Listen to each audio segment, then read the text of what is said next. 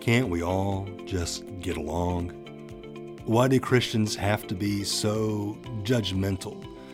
Wouldn't it be better if we worked towards reconciliation in society? Fair questions, to be sure, but do they mesh with Scripture and reality for that matter? You're listening to episode 17 of Footnotable. Orrin and I believe the issue of reconciliation is key in our society, but also in our understanding of God, and that makes it footnotable. This is David Rhines, and part 3 of the 10 Commandments of Progressive Christianity begins now.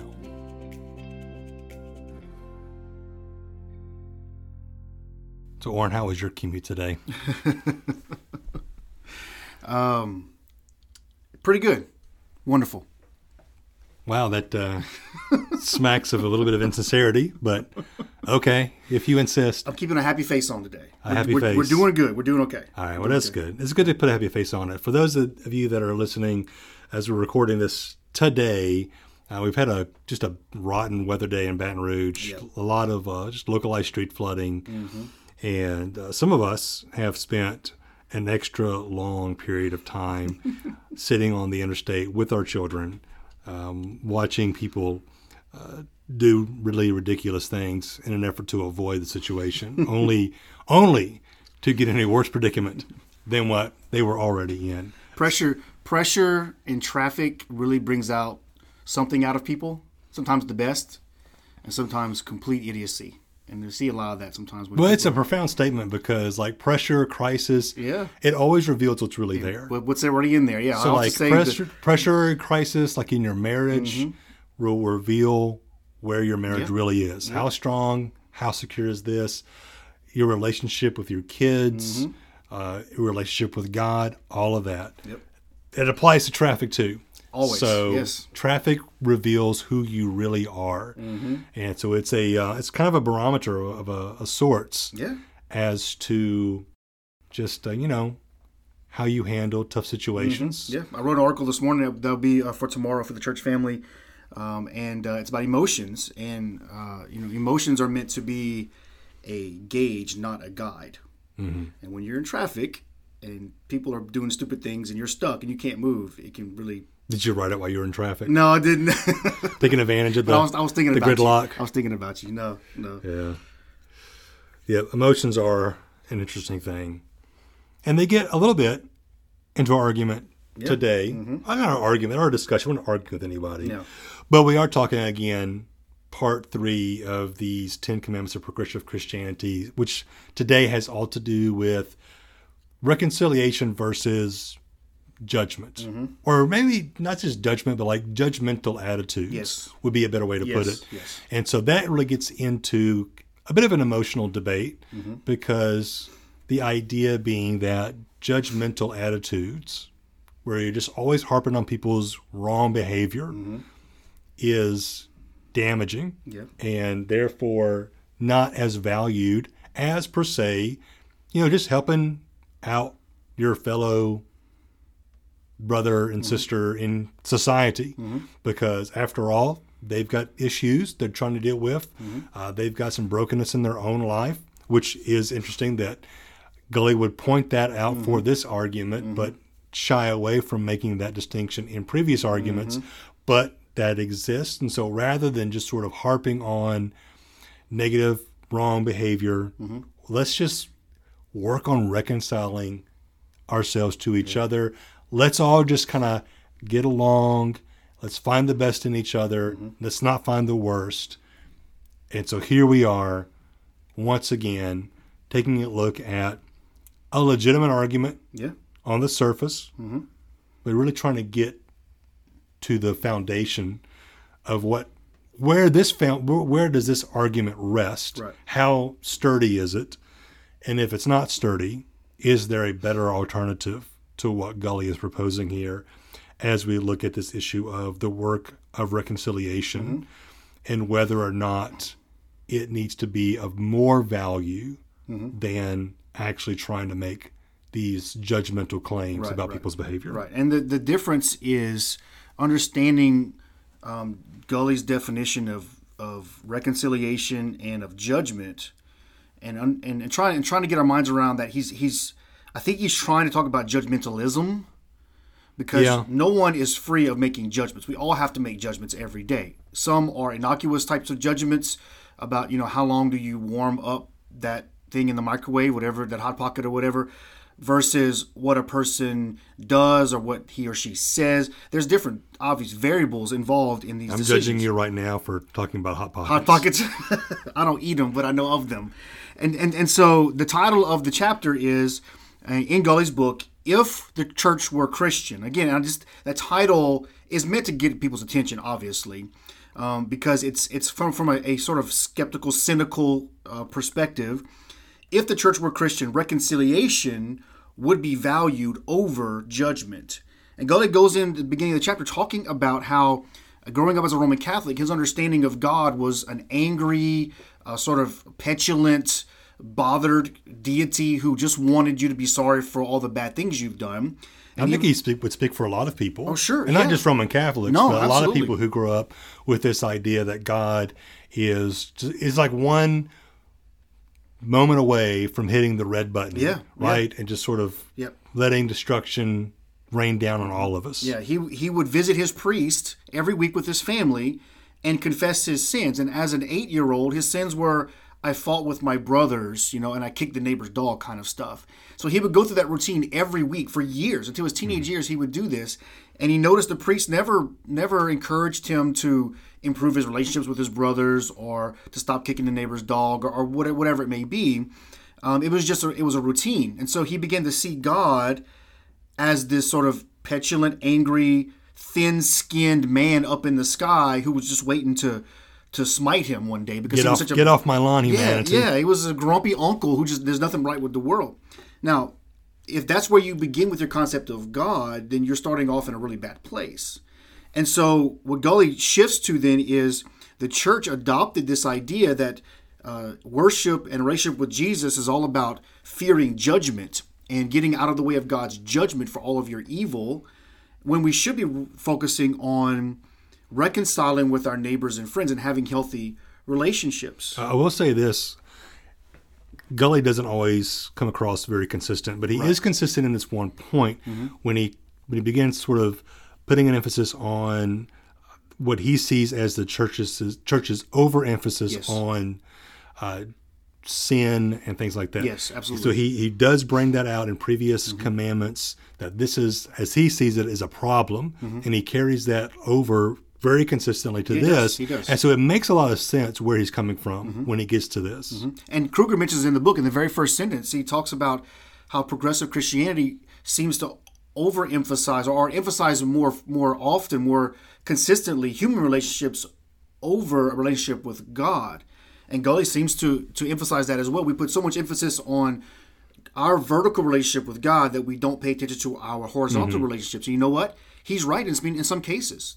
The church is about me coming to do my business with God, and my connection to you or to my neighbor or my fellow church members is less important. And so we tend to treat one another in judgmental ways. That is certainly true. Yeah, I think this is largely a Western problem because we are so individualistic, and so we put a lot of emphasis on my relationship with God. Yes. When you get into cultures and worldviews that are built more around the community, it's hard to really make this argument stick because no one's going to buy it, because they're so concerned about their relationship with others. And so I think what Gully is doing here is he's talking about, at best, an argument that can only be made for the Western church. Absolutely. He can't apply this argument universally to the church, which he seems to be trying to do. And so it really kind of points to Gully's lack of understanding on how cultures and worldviews are different as you go around the globe. If you're going to make statements like, if the church wasn't this or is that, well, then you really ought to be able to apply that wherever. To the church. To the church. Yes, so amen. if we find the church in some remote village in, say, the Philippines, this argument ought to apply. And I think if we look at it honestly, and we were to actually sit here and interview Christians from different cultural traditions, they would go, "What are you talking about? We very much value our relationship with others." But we as Americans, we just have to admit that we're very individualistic. We're very selfish. And so the argument that that is a reality does have teeth in our context. It does, very much so. And he talks about how hard reconciliation is. He said it seems that reconciliation with God is easier because we can't see him. But we see our parents and our children, our neighbors and our friends and our coworkers, and reconciliation is much more difficult. He says it requires vulnerability, honesty, and humility. Yes, it does. These virtues should be commonplace in the church, but are often lacking. I agree. Indeed, the 12-step groups that meet in church basements, talking about AA, things like that, take reconciliation more seriously than many in the church, which is probably true. That is very true. Yeah. Those 12-step programs, that's a hallmark. Absolutely. Yeah. Absolutely. It says they speak the language of grace more fluently than those who claim it as a first language. Well, that's a very well-written sentence right there. Like, he's being very correct. Yeah. The problem I have, and I think most Christians who read the Bible would have, is that he seems to de-emphasize our reconciliation as persons with God himself. Because we do have a problem. There is brokenness all over our lives. And so understanding how it is that we can come to a reconciling relationship with a brother or sister has to begin with our reconciliation with God. And so I think that's the piece that's missing here. He seems to downplay that in order to sort of really emphasize human relationships. But my question would be, why should I care about human relationships at all? Why in the world should I care about being reconciled to anybody? Why can't I live me first, and if you don't like it, get out of my way? I will step on whoever I have to, and I don't care if you don't like me. I'm going to be number one. Why should I care about reconciling with my wife or my children or my friends or my neighbors? Why should I care at all? Well, and that whole sentiment gets wrapped up in the popular statement that you see so often now on T-shirts and in memes. You can't judge me. This idea that I don't need reconciliation, nor do I need approval from someone else. I can just do me and live my life, and I'm somehow at least morally isolated from everybody else, if even that.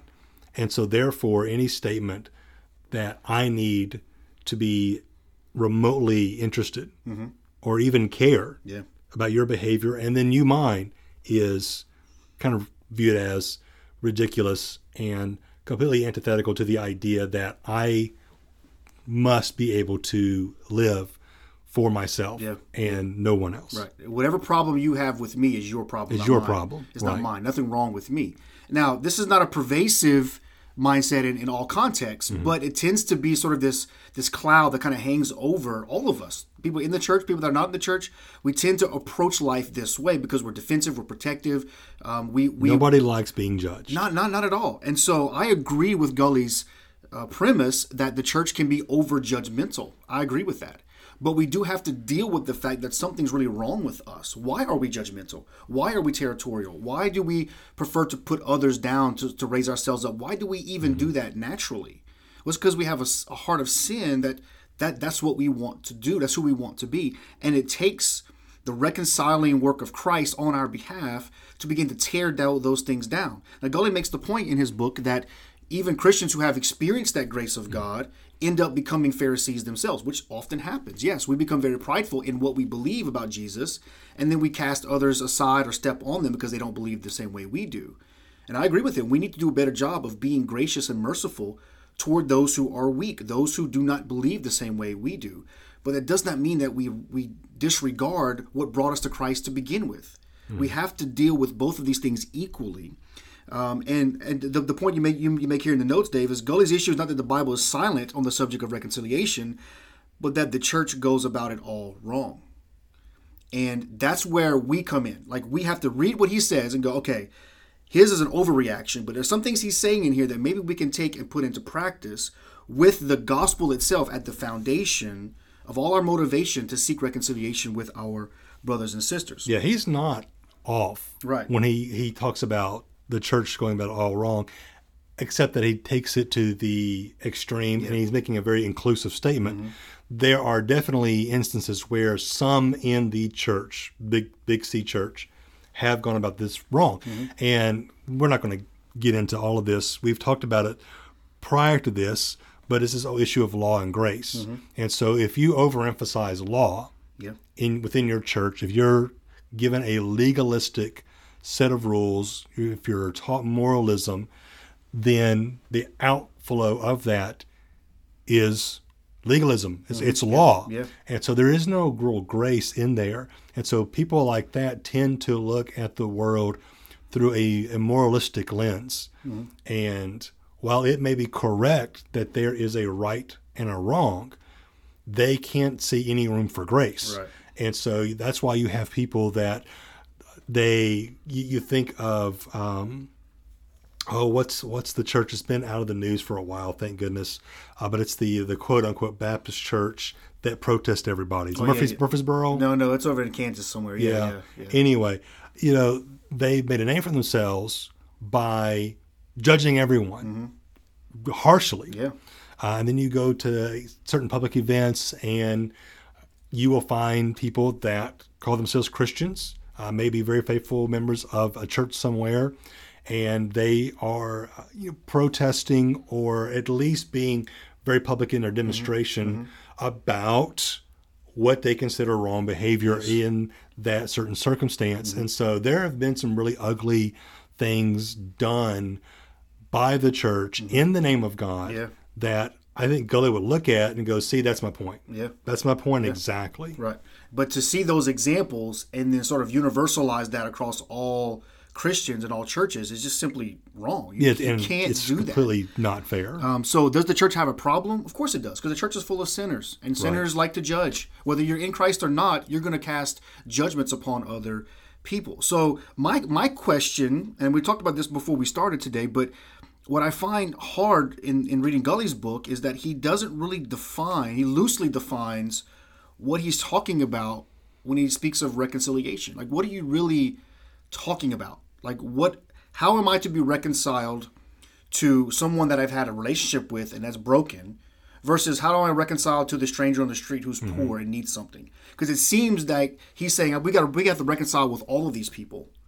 Okay, well, those are totally different contexts. The beggar who I've never met before in my life who needs $2 for something versus my wife, well, those are different relationships. Right. And how I approach reconciliation with my wife is very, very different from a stranger I've never met before.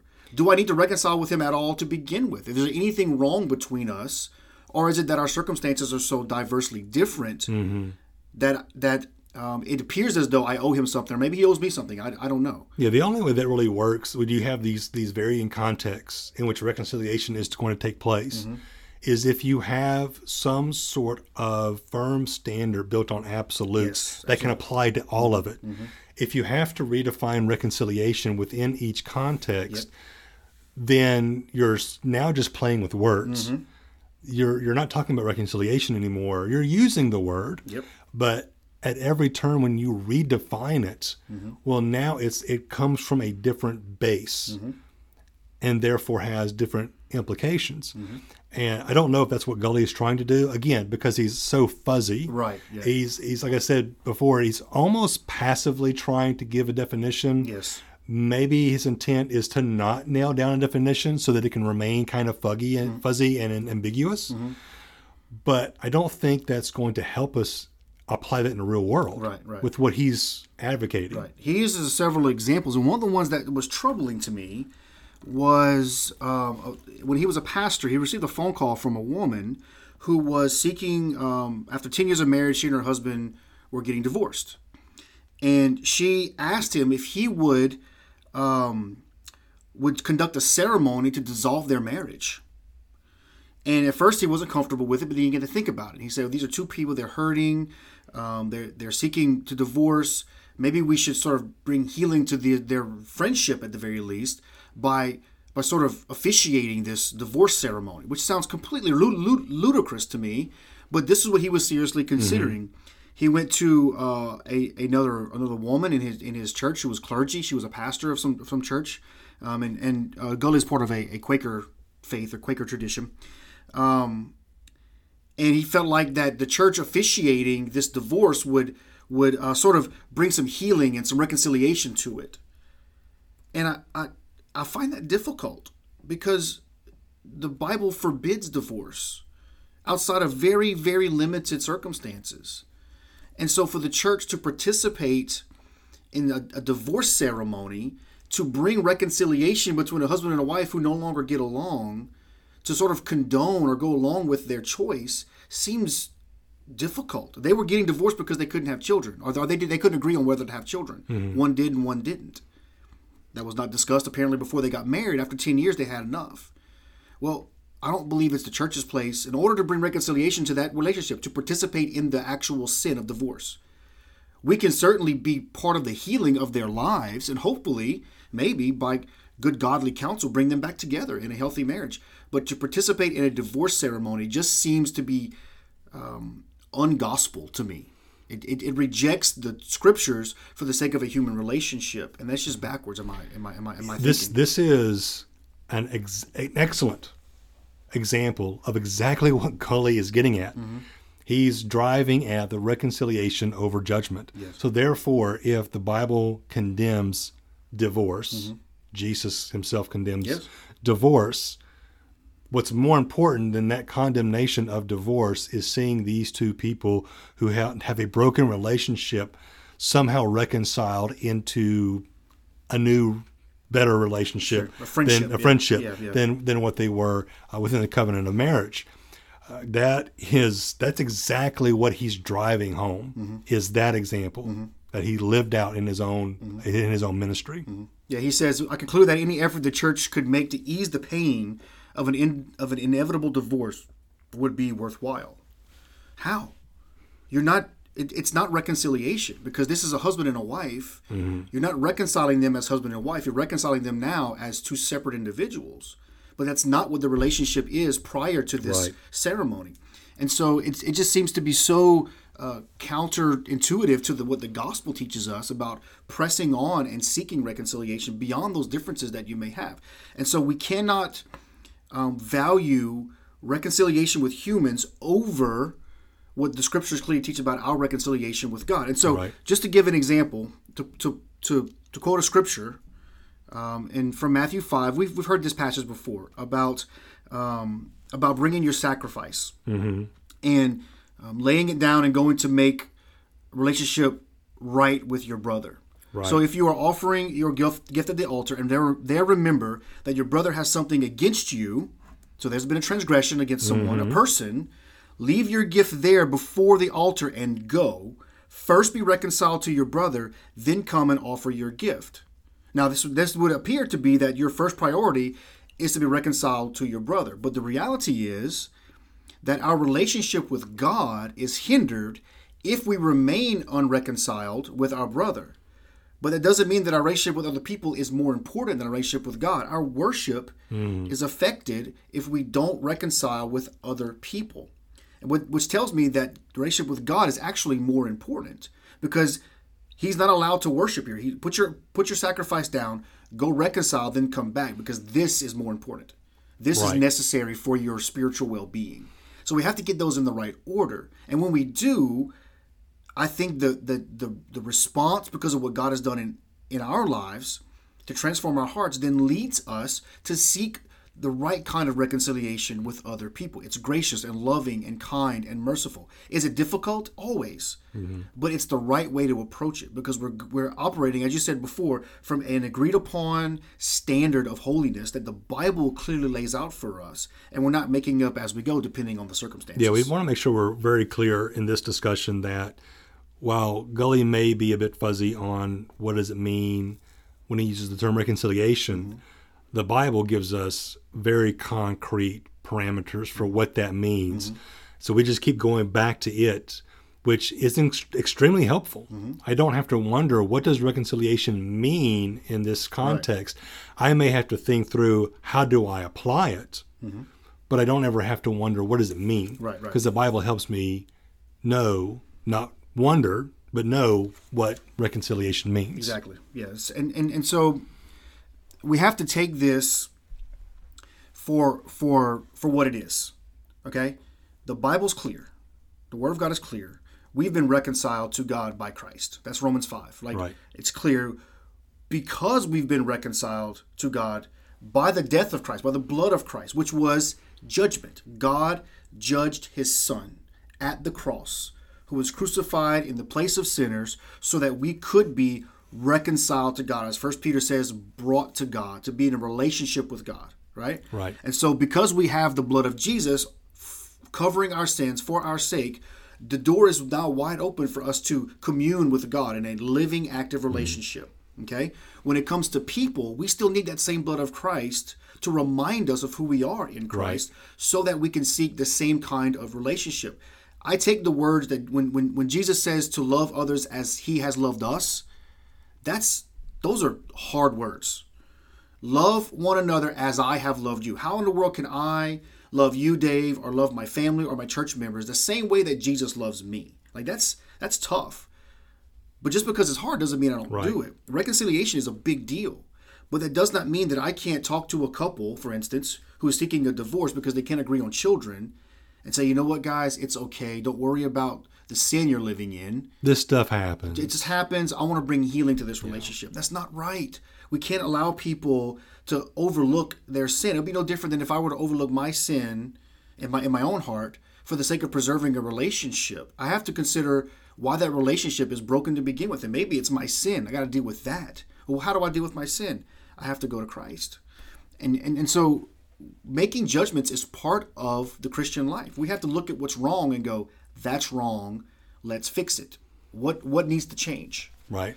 And if we stop doing that and seek only to be at peace with everyone and never consider what's wrong and why we don't have peace, we're going to miss the point altogether.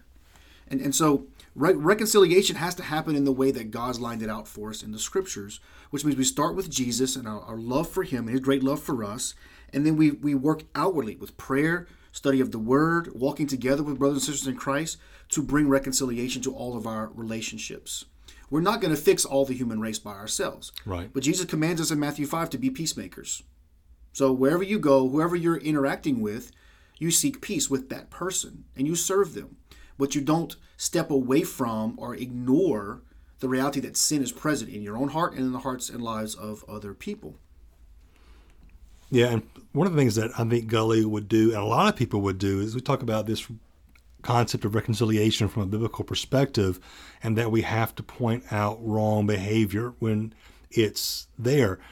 Is, well, who are we to call out wrong behavior? Mm-hmm. You know, who are we to pass judgment? Right. Why do we as Christians want to insist so much, according to Gully, that this is sort of an insistence on our part? Mm-hmm. We just sort of just crave and love being judgmental, although I would argue that that's not necessarily the case. Right. But why do we want to point out wrong behavior? Mm-hmm. It's not because somewhere along the history of the church, somebody sat down and said, you know what would be a good activity for the church to do?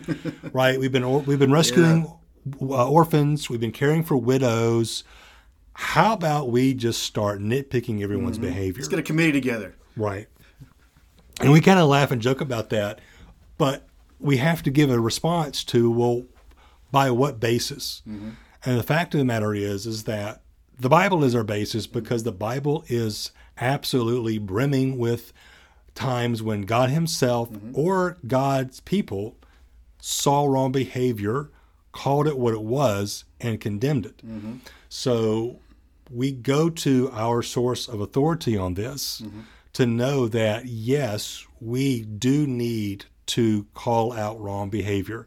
And, you want to call it judging, fine. The Bible's comfortable with that terminology as well. Absolutely. But it's not, biblical judgment is not done with a mean spirit. Right. It's done out of love and compassion for the sake of reconciliation. Now, when people in the church do judge others simply for the sake of pointing out wrong behavior, that's not loving at all. Exactly. You've fallen short of what biblical judgment is all about. Reconciliation is the goal here. So you can't just sit back and just sort of, you kind of yell through the proverbial megaphone about all the ills of the world if you're not going to provide people who are suffering from those ills with a cure. Amen. And so right. scream about homosexuality all you want to. If you can't love the homosexual enough to want them to be reconciled to Christ, then you care more about what that person does in their bedroom than that person's eternal soul. That's right. And that is not biblical at all. Not at all. And if Gully were to criticize Christians for that, he would be absolutely correct. I agree. And so we don't want to play fast and loose with this idea of judgment as Christians. We want to make sure that people understand we are coming from a standard within Scripture that is consistent throughout all of what God does, what God's people do. Wrong behavior is identified, it's called wrong behavior, and it is condemned. So we are justified in doing so as the church. We just should not do it without reconciliation and clear view. Exactly. Churches, Gully writes, churches that value reconciliation over judgment and acceptance over condemnation get that way by choosing wisely at key moments, never losing sight of their purpose, to bring wholeness to broken lives, immersing each person and situation in God's grace. Yes, but what is the source of that grace? What is the source of the wholeness to a broken life? How do we get a person from brokenness to healing, from hurt to wholeness? How do we do that? What's the answer? What's the gospel? It's Jesus Christ. This goes back a little bit to what we talked about last week about the problem the church focuses too much on people's brokenness and not enough on their potential, right? So if someone comes to me and is hurting and has a broken relationship, what do I tell them that's going to help their situation? How do I tell them? How do I teach them how to heal that relationship? If my desire for them is to be reconciled, what do I tell them in order for them to be reconciled? Do I say try harder, get a good night's sleep, and eat some good food tomorrow, and just try again to love your neighbor? Why in the world should I give them any advice whatsoever, unless there's a fundamental reason why they should seek reconciliation? If I was approaching this from a worldly perspective, I would say, man, don't worry about that person. Just forget about them. They don't like you. They don't agree with you. They're toxic in your life. Cancel them. Cancel them and move on with your life. But that's not what Christ commands us. He commands us to seek to be reconciled with our neighbors and friends. So that's the basis. So if Jesus is the one that commands us to be reconciled, then he's the one that lays out the way in which we do that. And so to disregard the need for the gospel, particularly if there's a broken relationship, there's probably sin involved somewhere. We have to deal with both of these things at the same time. And now I will say this: there's a brilliant sentence here that he writes, and I think I might quote him actually one day in a sermon. I have known Christians whose vocabulary for judgment was rich and full, but their dialect for reconciliation and forgiveness limited. That's a beautiful sentence, and I agree with that. Yeah, we are really good at full, rich judgment language, but our dialect to be reconciled and to forgive is very limited. That needs to change. Obviously, it needs to change. Only the work of Christ and the work of the Spirit through the ministry of the Word is going to change that in our hearts. Yeah, and I think one of the things that we have to really just sort of put our finger on as one reason why it may be difficult for some in the church to get kind of on board with the reconciliation language is because they've seen far too little of reconciliation within the church. Yes. Churches, the majority of them, vast majority of them, do not practice church discipline. Because why? We don't want to come across as judgmental. Yep. And so we'd rather let people walk around within the community of faith with sins that are perceived to be secret. We know they're not because we obviously recognize them, but we're just sort of going to sweep it under the rug. Rather than having that brother and sister in Christ reconciled. Oh, but what if it means that we have to put them out of the church? Well, then we have to put them out of the church. That's the whole purpose of this process is reconciliation. If they refuse reconciliation, then we have a course of action that we are commanded to take. Matthew 18, And that is to put them outside of the community of faith that is reserved for believers who are within this ongoing process of being reconciled to one another. And so if someone comes along and disrupts that, then what they're saying is that I can live however I want to live. Reconciliation between God and I and my fellow Christians is irrelevant. None of your business. None of your business. Yeah. And so I think one of the things that we need to see more of in the church are acts of reconciliation, not just within the concept of church discipline, but the fact that we are impacting people who need to be reconciled. Yes. If of all the people that are interacting with us as a church, I'm speaking generally here, if they all look like us and act like us and believe like us, they've all at some point in their faith journey come to faith in Christ, and so they're just looking for a new church to belong to. Well, then they're not coming to the church because they're in desperate need of the gospel to be reconciled to God. And so we don't see the gospel reconciling people on a consistent basis. We need to be interacting with lost people who desperately need to be reconciled, who have bad behavior that we clearly identify from Scripture is wrong, is sinful, who present us with very messy relationships because it's going to be messy to interact with them. And then we see the gospel completely transform them as they reach that moment of reconciliation with God by faith in Christ. And we get to see that displayed. We knew how they were. We knew how they acted. We knew how they talked. We knew we had a glimpse maybe of how they were at home. We maybe knew a little bit of how they were at work. We kind of knew a lot of the dirty laundry in their lives. And then to see that person reconciled to God by faith in Christ and begin this journey of a new creature. It's a beautiful picture. It's a beautiful picture. It is, And so when we get face to face with reconciliation like this, then that becomes something that we desire for our community of faith.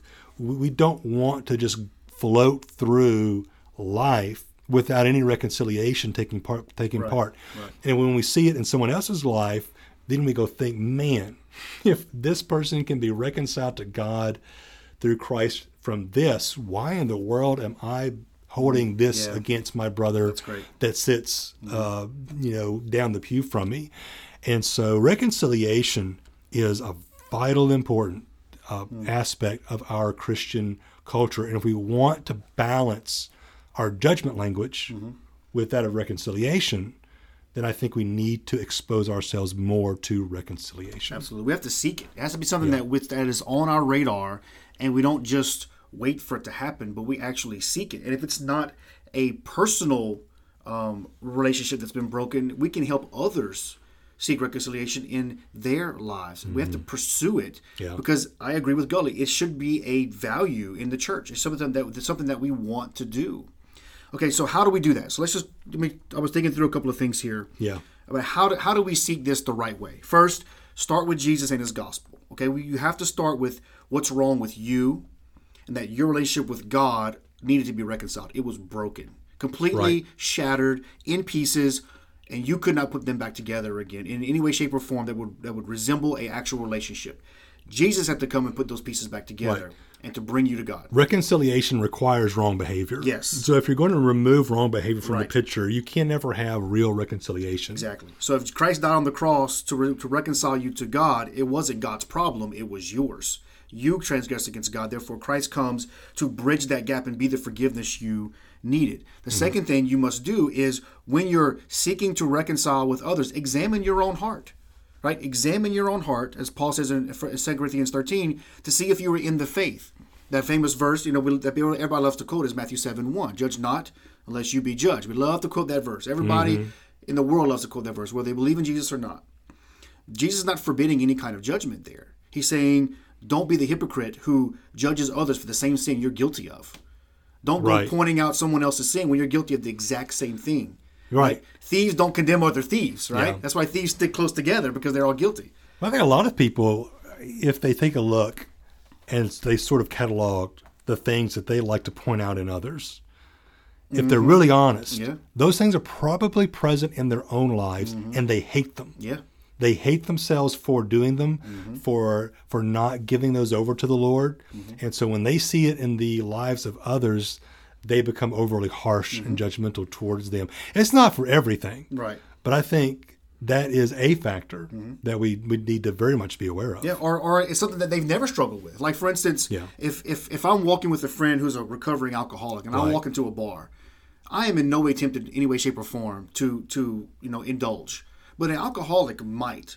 So why would I walk into the bar with him? And then if I see him snuggle up to the bar and begin drinking and then stick my finger in his face and go, how dare you? Well, I don't understand his struggle, first of all. And second of all, I probably should have said something before we walked in, right? So I can condemn him for his behavior, but what am I guilty of?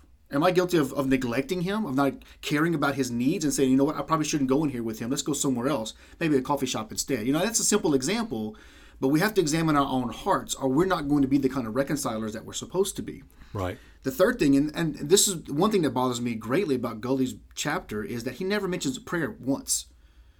You got to pray for this. Pray for the power to seek reconciliation and then to take advantage of those opportunities when they come your way, because you will get them. If you ask God, God, help me be a peacemaker. He's gonna set it up for you. Whether it's between you and your spouse, or you and maybe your children, or a neighbor, or a friend, or church members, God's going to give you an opportunity to be a reconciler in your own life or in someone else's. We should pray for those opportunities. We should ask God, help us to do this. And if we do, God's going to give us those opportunities. So we started with Christ. We've examined our own hearts. We've asked for the opportunities. Then in those moments, we should seek to be actively gracious and kind, not to be judgmental. If there's a broken relationship, it's likely that one or two or whoever all is involved in the relationship knows something's wrong. So we may need to point out what's wrong, but to do it in a gracious, merciful way to bring healing to that relationship. Ignoring the problem is not an answer. It's only part of the solution, but we have to identify it and examine why it's happening. And so if we take these simple steps, we can actually be peacemakers and reconcilers in the way that I think Gully is kind of striving to kind of grab onto, but he's trying to do it without any real traction with the gospel. We have the gospel, so let's stand on that. That's a good firm footing and foundation, and then build on that a life of reconciling with our neighbors. I think, and we've talked a little bit about this briefly before, but I think sometimes we want to define reconciliation as accepting people however they are. Well, yeah, that's maybe the first step, but God doesn't leave us where we are when He finds us. He saves us and then makes us better. He makes us holy. And He doesn't leave us in our sin going, I love you just the way you are. You don't ever have to change. No, He conforms us into the image of His holy Son, to the point at which one day we die and then we'll be resurrected with Christ in perfection. That's what God's doing in our lives. Where our role in being reconcilers and reconciling in our own lives as Christians is to go from that step to the next step. Just one more step toward maturity and growth in Christ. And so being judgmental and only ever being judgmental doesn't grow anybody. But only being a reconciler without identifying real sin problems doesn't help anybody either. We have to be able to do both of these things in a gracious, merciful way. That's the only way forward. The reason Jesus chastised the Pharisees, for instance, wasn't to make them feel bad. He wanted them to repent, right? He rebuked Peter and said, "Get behind me, Satan." He wanted Peter to repent. He told Nicodemus, "You must be born again. You must be born of water and of spirit." And Nicodemus didn't quite understand what he was talking about. Jesus didn't mince his words. You have to be spiritually reborn in order to be reconciled to God and then be a reconciler with others. Right. And I think that's the way we proceed forward. So compared to the previous two chapters in Gully's book, this one was certainly the one I agreed with most in some of the things that he said. It makes a lot of good points. I just don't agree with his approach to it, Yeah. because it leaves the scriptures and the gospel out completely and simply makes reconciliation a command of Christ, but doesn't ever reference what that command is and why we should even care about it. And so I think as Christians, this is something that we need to do more of actively and not passively sit by and pretend like people are just going to figure it out on their own. Yeah, I mean, we live in a very broken society. I mean, look, just turn on your news. Yeah. I mean, right now, the climate in America, in our culture, is so divided, so toxic. And if anyone is wondering whether or not we are still living with the effects of the fall. Well, wonder no more. I mean, if you're scratching your head going, is our society decaying still? Yes, it is. Why?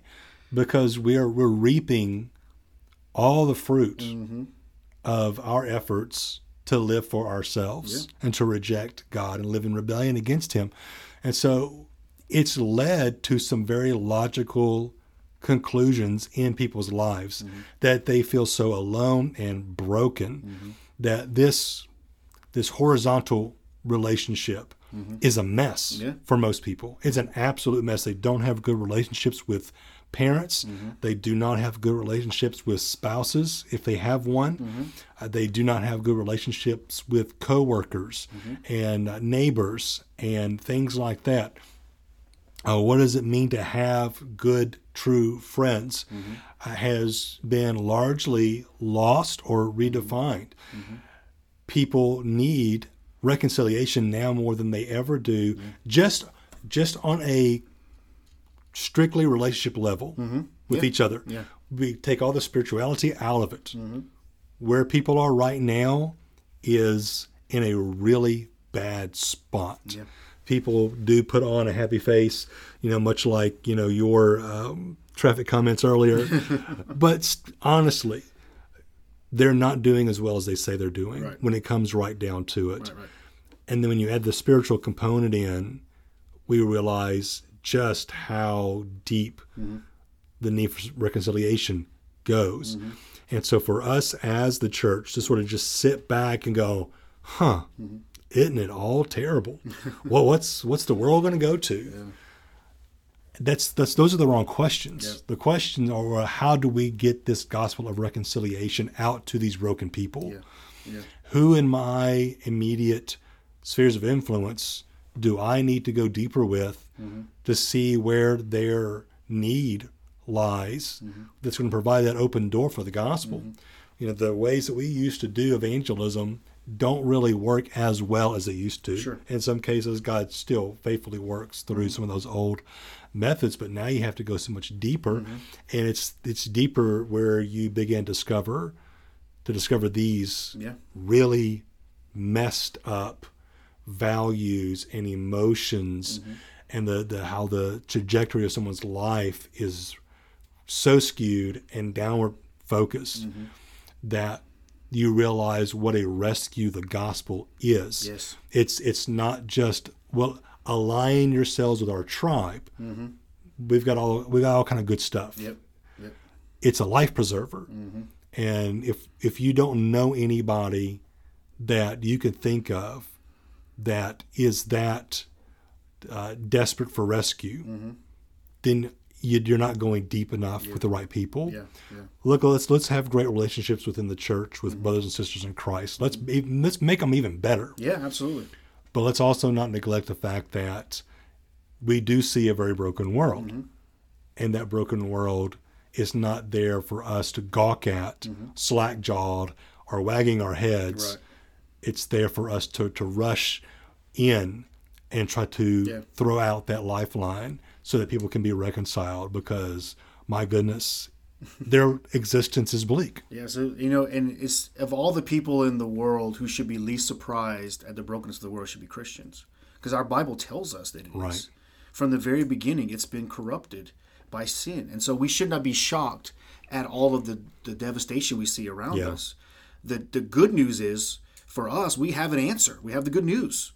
There's a real solution to this, whereas the world that does not know Christ doesn't have an answer. They just keep trying the same things. The self-help aisle at the bookstore, or the next internet site, or another drug, or another drink, or another relationship, and none of it's working. And so they are all unreconciled people looking for some kind of real peace in their lives. We as Christians have that. It's in spades, in abundance, in overabundance. We come together and we celebrate it every Sunday. Well, we come together most Sundays and celebrate it. Right now it's been a little tough. But we have the answer. Why would we not share that with people around us that are broken? And even from a personal perspective, some of the most powerful words are, "I'm sorry, will you forgive me?" I mean, it's some of the most powerful words. "I'm sorry, will you forgive me? Some of the most healing words are, yes, I forgive you. Like, it's what, 8 words, right, between 2 people. Forgiveness. We could do a whole episode on the concept of forgiveness, the way it's looked at in society, the way the Bible portrays it, because those are things that when we get into conversations with people, we talking about that. We are dealing with apples and oranges. Yeah. The biblical concept of forgiveness is so much deeper and rich and profound. It's built on the grace of exactly. God. Yeah. And I mean, introducing people to that concept as part of the reconciliation process. Yeah, absolutely. It's like someone seeing the Grand Canyon for the first time. It's just sort of awe-inspiring and takes your breath away because you've never seen anything that beautiful. Right. You thought you've seen it before. You thought you knew what that was. You saw a photograph of it. You saw a documentary. Maybe you even saw one of the newer 4K drone shots. Yeah. But to be there, to see it in real life, it's a whole different deal. And the same thing with forgiveness. If somebody actually forgives you the way Christ forgives us, it blows your mind. Yeah. It absolutely blows your mind. Yeah. We need to have that in our churches so that we can share that with the world. And so just to kind of tie all this up, we looked a couple of weeks ago on a Sunday morning about what our purpose is as a church, and it's to be witnesses. Jesus says that in Acts 1:8. You will be my witnesses, Jerusalem, Judea, Samaria, and to the ends of the earth. Well, as witnesses, this is one of the things that we bear witness to, is that we've been reconciled to God. Therefore, we should be reconciled to our brothers and sisters in Christ. And so this is part of our gospel message. It's not just, repent and believe. It starts with that, certainly. Right. But the gospel is full and rich, and it's full of all these different wonderful facets that affect every part of our life. And so when you turn that prism or that diamond in a certain way, it catches the light of the sun and shows a different image, a different shimmer. Well, that's every time we show love and kindness and mercy and reconciliation, we're just turning that beautiful gospel diamond over to see another facet cut into it that makes it even more beautiful. And so we should be seeking this in our own lives personally and in the lives of others. And I think if we do this, it will be powerful in the lives of those who we come in contact with. We need the gospel. We need Jesus, and we need to follow what His word commands, which is to be reconciled to one another and seek to be reconcilers with others for the sake of His glory.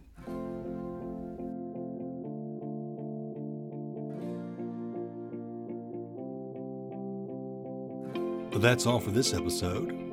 Thank you so much for listening, and be sure to subscribe to keep up with future episodes, and give us a sincere 5-star rating and review on Apple Podcast or whatever platform you listen to Footnotable. You can keep up with Footnotable on social media through the Facebook, Instagram, and Twitter accounts of First Baptist Church, Baton Rouge. You can find all three at username FBCBR or on our website at fbcbr.com. If you want to connect with Orrin and myself on social media, our individual information is listed in the show notes. Know that our prayers are with you. Stay healthy, and we'll talk to you again next week.